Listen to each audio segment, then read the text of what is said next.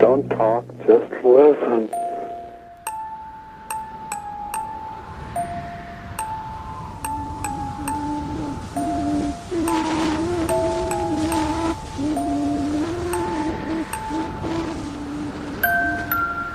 Under the black sun there is no hope, only mystery, wonder, and danger. Black Sun Dispatches on the Cinepunks Podcast Network.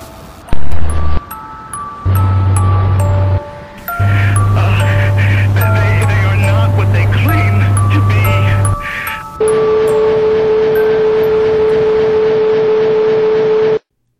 They make real killers in the Man McRae's Keep. Best of the best. It wasn't always this way. Some folks have a hard time believing it's gotten as bad as it has. These kids come at you with angelic features, all clean cut, all smiles, all hands of friendship happily extended. It's not until they've stuck the knife deep inside you that you realize how wrong you were.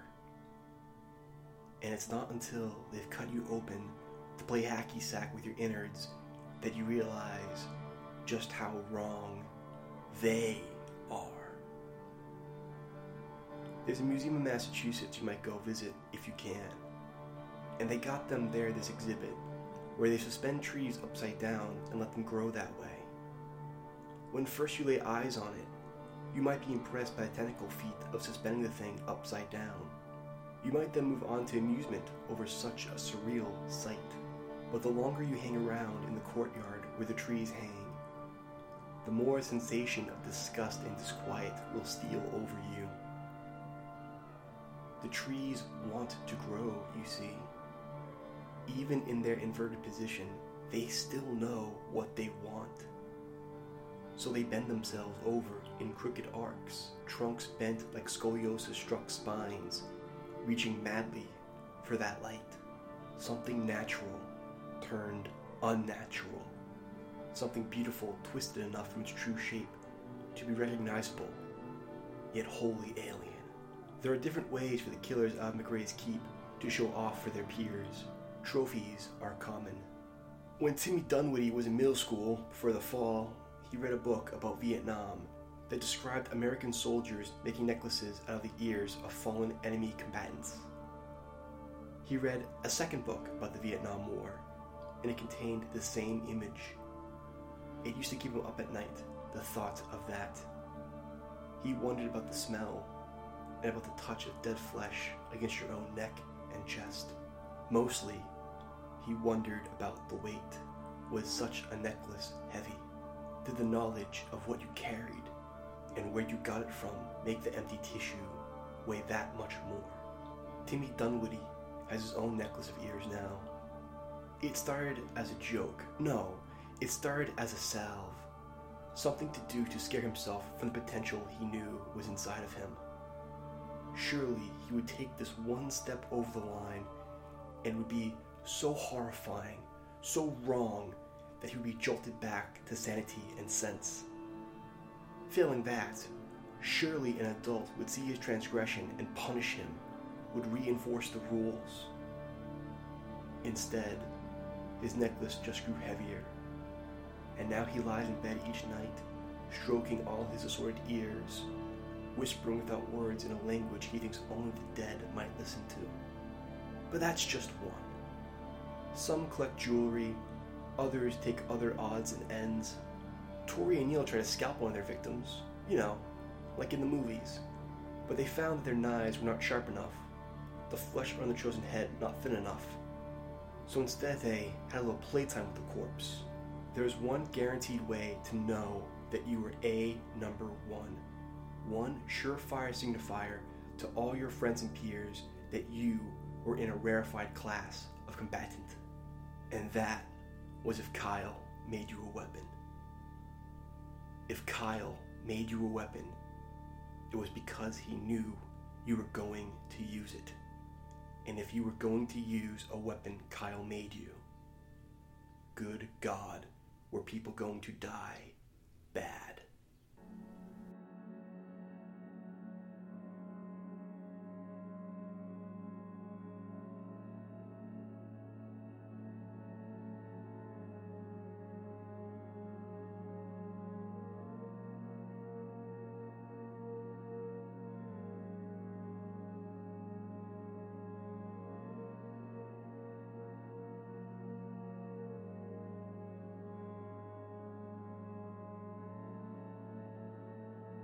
Kyle doesn't talk much.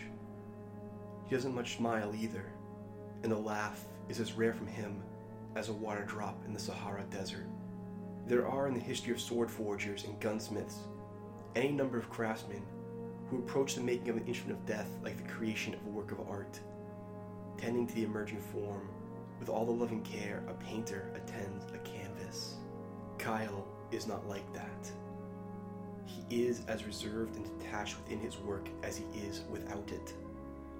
Between assignments, he sits pale and empty, the city moving around him not seeming to notice or care. He wasn't always this way.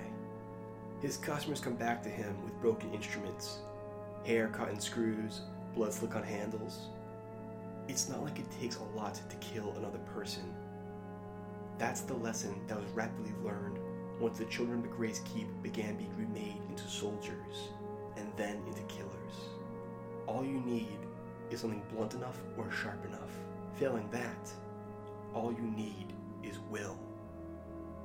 You have to want someone dead more than that person wants to be alive. It requires a certain kind of person. The children of McRae inspire each other to new heights. Isn't that so special? Isn't that so precious? There's something about Kyle's weapons, though, that makes the job that much easier. When you held one in your hands, when you held the one that belonged to you, it was like all the nagging voices and concerns that clouded your mind and slowed your motion suddenly thinned and vanished. You felt right. You felt pure. You felt like your arms were not your arms. Your hands were not your hands. They'd been given over, offered up, made a part of something else, something great and grand.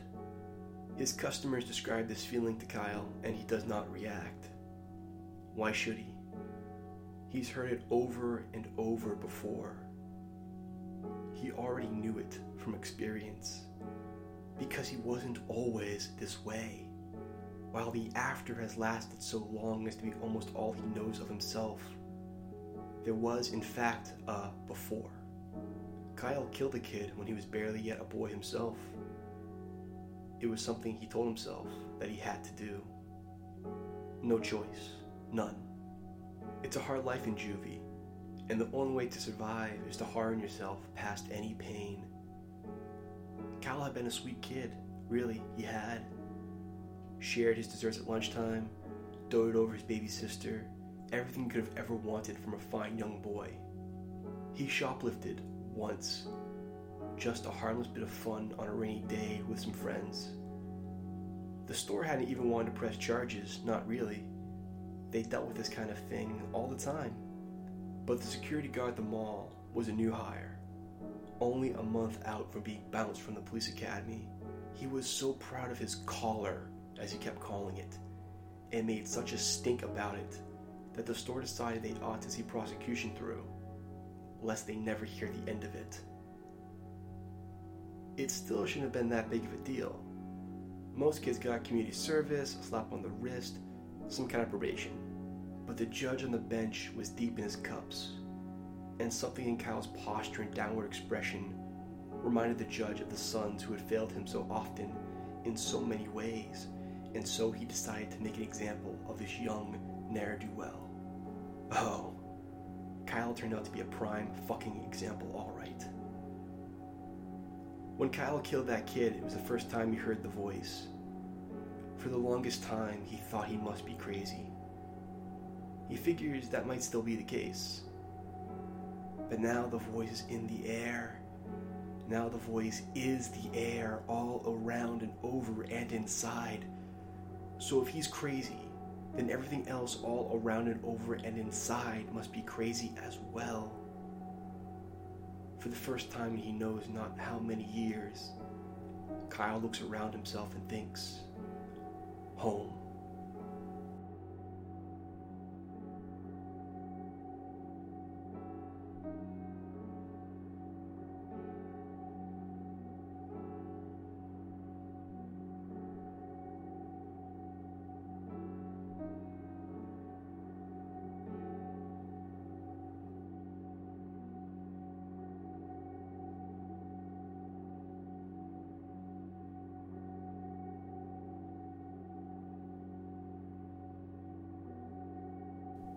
The first weapon he ever made, he carved from a branch ripped from an oak tree in the middle of the yard. There was no other kind of tree anywhere else for miles within the house where the children were kept. Just empty scrubland filled with dirt and grass. Yet somehow, a tree had grown up in the middle of a detention facility, and no one had seen fit to chop it down. Perhaps the earliest wardens were poetic souls, and saw in it a metaphor. The boys climbed it, hung from it, and at night, a few might sneak out after curfew and indulge the pubescent hunger of teenage boys with their hands braced against a thick trunk of oak. Kyle never went near the tree, instead orbiting around it the way an animal might circle an area where they think might be a snare. Somehow, he knew what would happen if he went near that tree. He knew what would then be started would have only the one ending. He gave in after the 5th beating in 5 days from a boy named James Buddy. James Buddy allowed no one to call him either Jim or Bud. James Buddy was the kind of kid who grew up too big and mean-looking for his own good. Everyone assumed he had a bullying disposition, and so, over time, it was this that he developed. Kyle was small, and long hot hours in the sun only accentuated his pale, sickly complexion. He was catnip to James Buddy, who sought out those who wore weakness external, the same as he carried inside. Kyle had survived in the facility for so long by keeping himself to himself, always off the radar. He had his run-ins, he had his problems, but he held out, even after James Buddy decided to make a special project out of him. For months, this went on in full view of the other kids, in full view of the guards and teachers who were supposed to provide some semblance of stability and safety for the boys. But Kyle still held out. He didn't want to be what the voice in his head promised him he already was. He did not even have language yet for what he thought that might be, but he rejected it like a cancerous organ. Until the 5th beating in 5 days. There was nothing James Buddy wanted that Kyle could give. There was no endpoint to be worked towards or held out for. When he pissed that night, it came out of him like fire.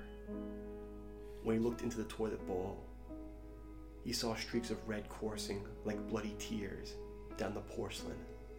And he knew that if he did not act, they would always be this way. And so, he decided. He snuck outside after curfew, keeping to the shadows while 2 boys who had got outside before him rutted against the oak tree. After they finished, white sap mingling between the bark, Kyle hurried across the yard. He knew the branch he needed. The voice had already told him which one it wanted. He knew where to find a rusty nail that could be pried loose from a floorboard. The voice had already told him where to look. As he worked the nail over the branch all that night, his hand never slipped or hesitated. It was easy, the easiest work he had ever done. The voice already knew what shape needed to be formed. It cooed and crooned in his ear, a lover's guiding whisper. The shiv he fashioned was a small thing, a pretty thing, and it was sharp. My God, Jesus Christ, it was sharp. James Buddy woke that morning to find the pale boy with wide eyes staring down at him. "Hi, Jim," Kyle said. "Hi, Bud." Then he took the small thing, the pretty thing, the sharp thing, and he put it to work. James Buddy died that morning. He died bad. They found Kyle sitting in the oak tree, head to toe covered in the other boy. His bare feet swung easy. "I guess I'm in trouble now," Kyle said, speaking as if in a dream. And in a way, he was. A dream he would never wake up from.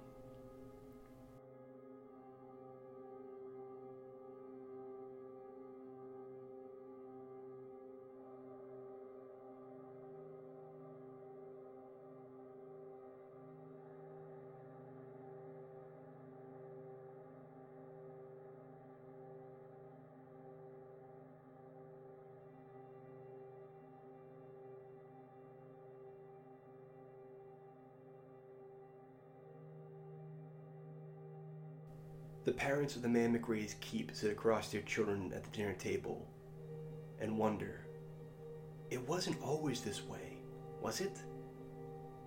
They know this war effort is necessary. They've been told as much. But they can't help but wonder.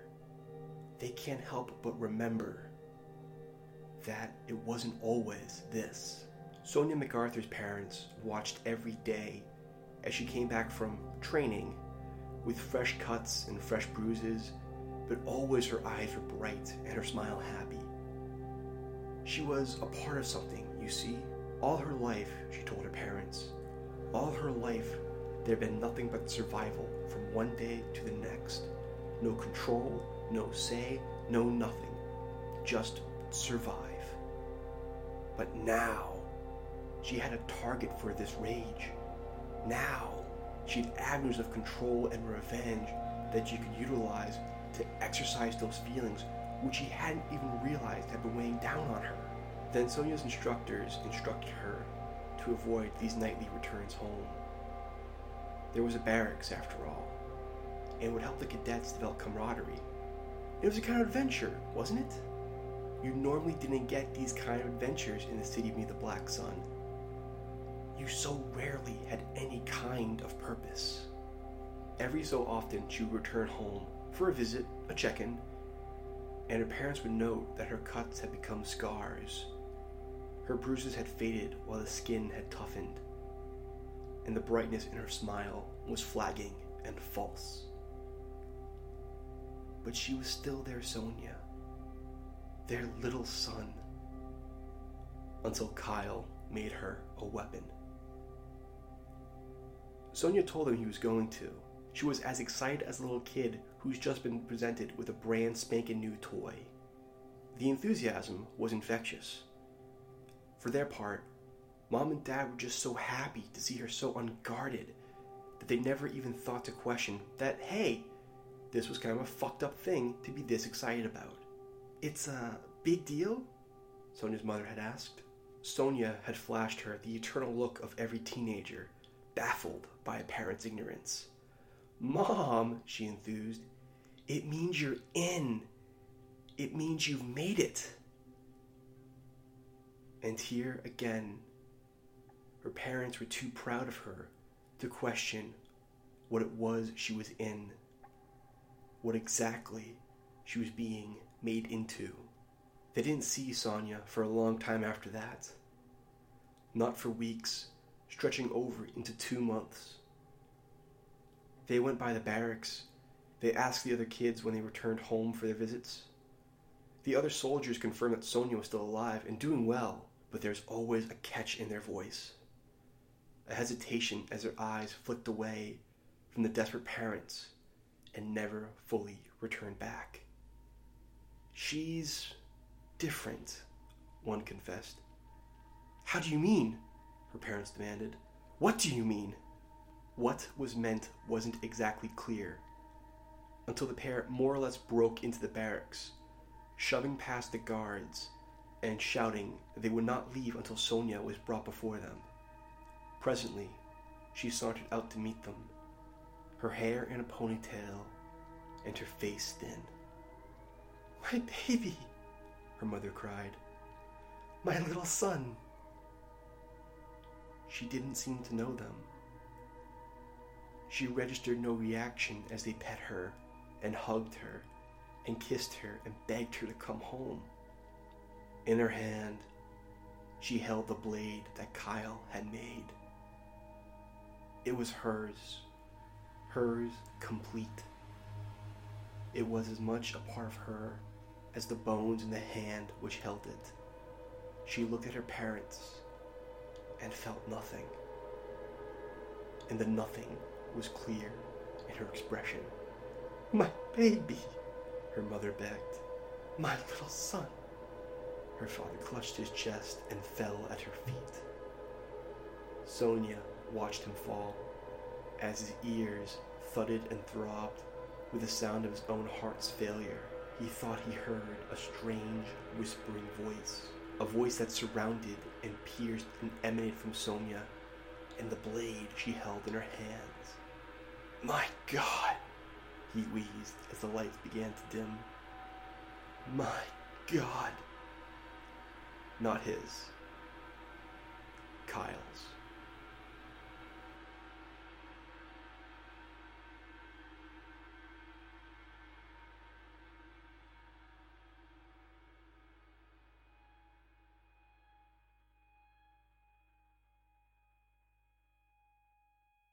Kyle's God is hungry, but it is generous too. It always has been. Kyle's God doesn't care who you were. If it sees in you what it saw in Kyle, it will wrap you close and never let you go. It whispers love in every drop of blood, promises forever in every soul you steal. Kyle's God has no face, but 1,000 names. Sitting at his work, Kyle wonders if he will ever be finished. There are only so many shapes into which a blade or a hammer can be formed. All materials have their limits. His God whispers that no, of course not. There are as many weapons as there are souls to wield them. As many cruelties as there are human minds to imagine. Don't ask if Kyle enjoys what he does. It'd be like asking the bees if they enjoy pollinating flowers, or fish if they enjoy the water. It is what he does. It is what he's made to do.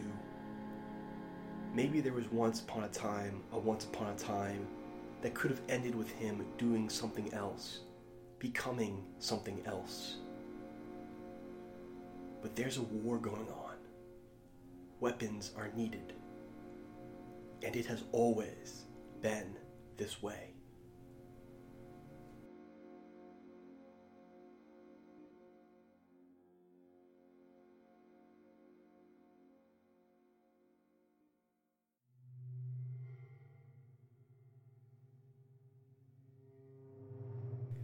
Hey everybody, thank you for listening to another new episode of Black Sun Dispatches, part of the Cinepunks Podcast Network. Black Sun Dispatches is only one of many great shows offered by Cinepunks, including Loud Fast Philly, The Mandate, Horror Business, Alpha Flight, all kinds of great stuff. So if you like this show, even if you didn't like this show, please go to the Cinepunks website and I guarantee you'll find something that you like to listen to, something you like that's interesting for you to read. It's a great website run by great people, putting out just fantastic content pretty much every single day. So if you haven't been to Cinepunks, absolutely do that. It's great. All Cinepunks programming, including this show, is sponsored by Lehigh Valley Apparel Creations. That's Lehigh Valley Apparel Creations. It's a really cool online store that lets you kind of build and buy your own clothing. It's really cool. I have a bunch of shirts from them myself. So if you need really hip and neat outfits, make your own with Lehigh Valley Apparel Creations. You can sponsor this show and other Cinepunks programming by going to our Patreon and donating money. Please give us money. We like it. We really like having money. Please rate and review the show if you haven't already. It's a huge help to get spreading the word. We appreciate anything you do to let people know about this show and get them listening. The music for this episode is Winter by E.L. Heath. The Black Sun logo was designed by Jennifer Rogers. So thank you to all of them. You can follow the show on Twitter at Black Sun Show. That's at Black Sun Show. And you can follow me on Twitter at The True Brendan F. So that's at Black Sun Show, and that's at The True Brendan F. I look forward to hearing from you. So once again, I hope you guys really enjoy this episode. I will see you in July for another new one, and we'll just keep running trucking with the Civil War storyline. I hope you guys digging it. I appreciate feedback, good or bad. Well, mostly good. I like good feedback. Just being honest here. So I hope you guys like this one. I hope you like the next one. Yeah, bye.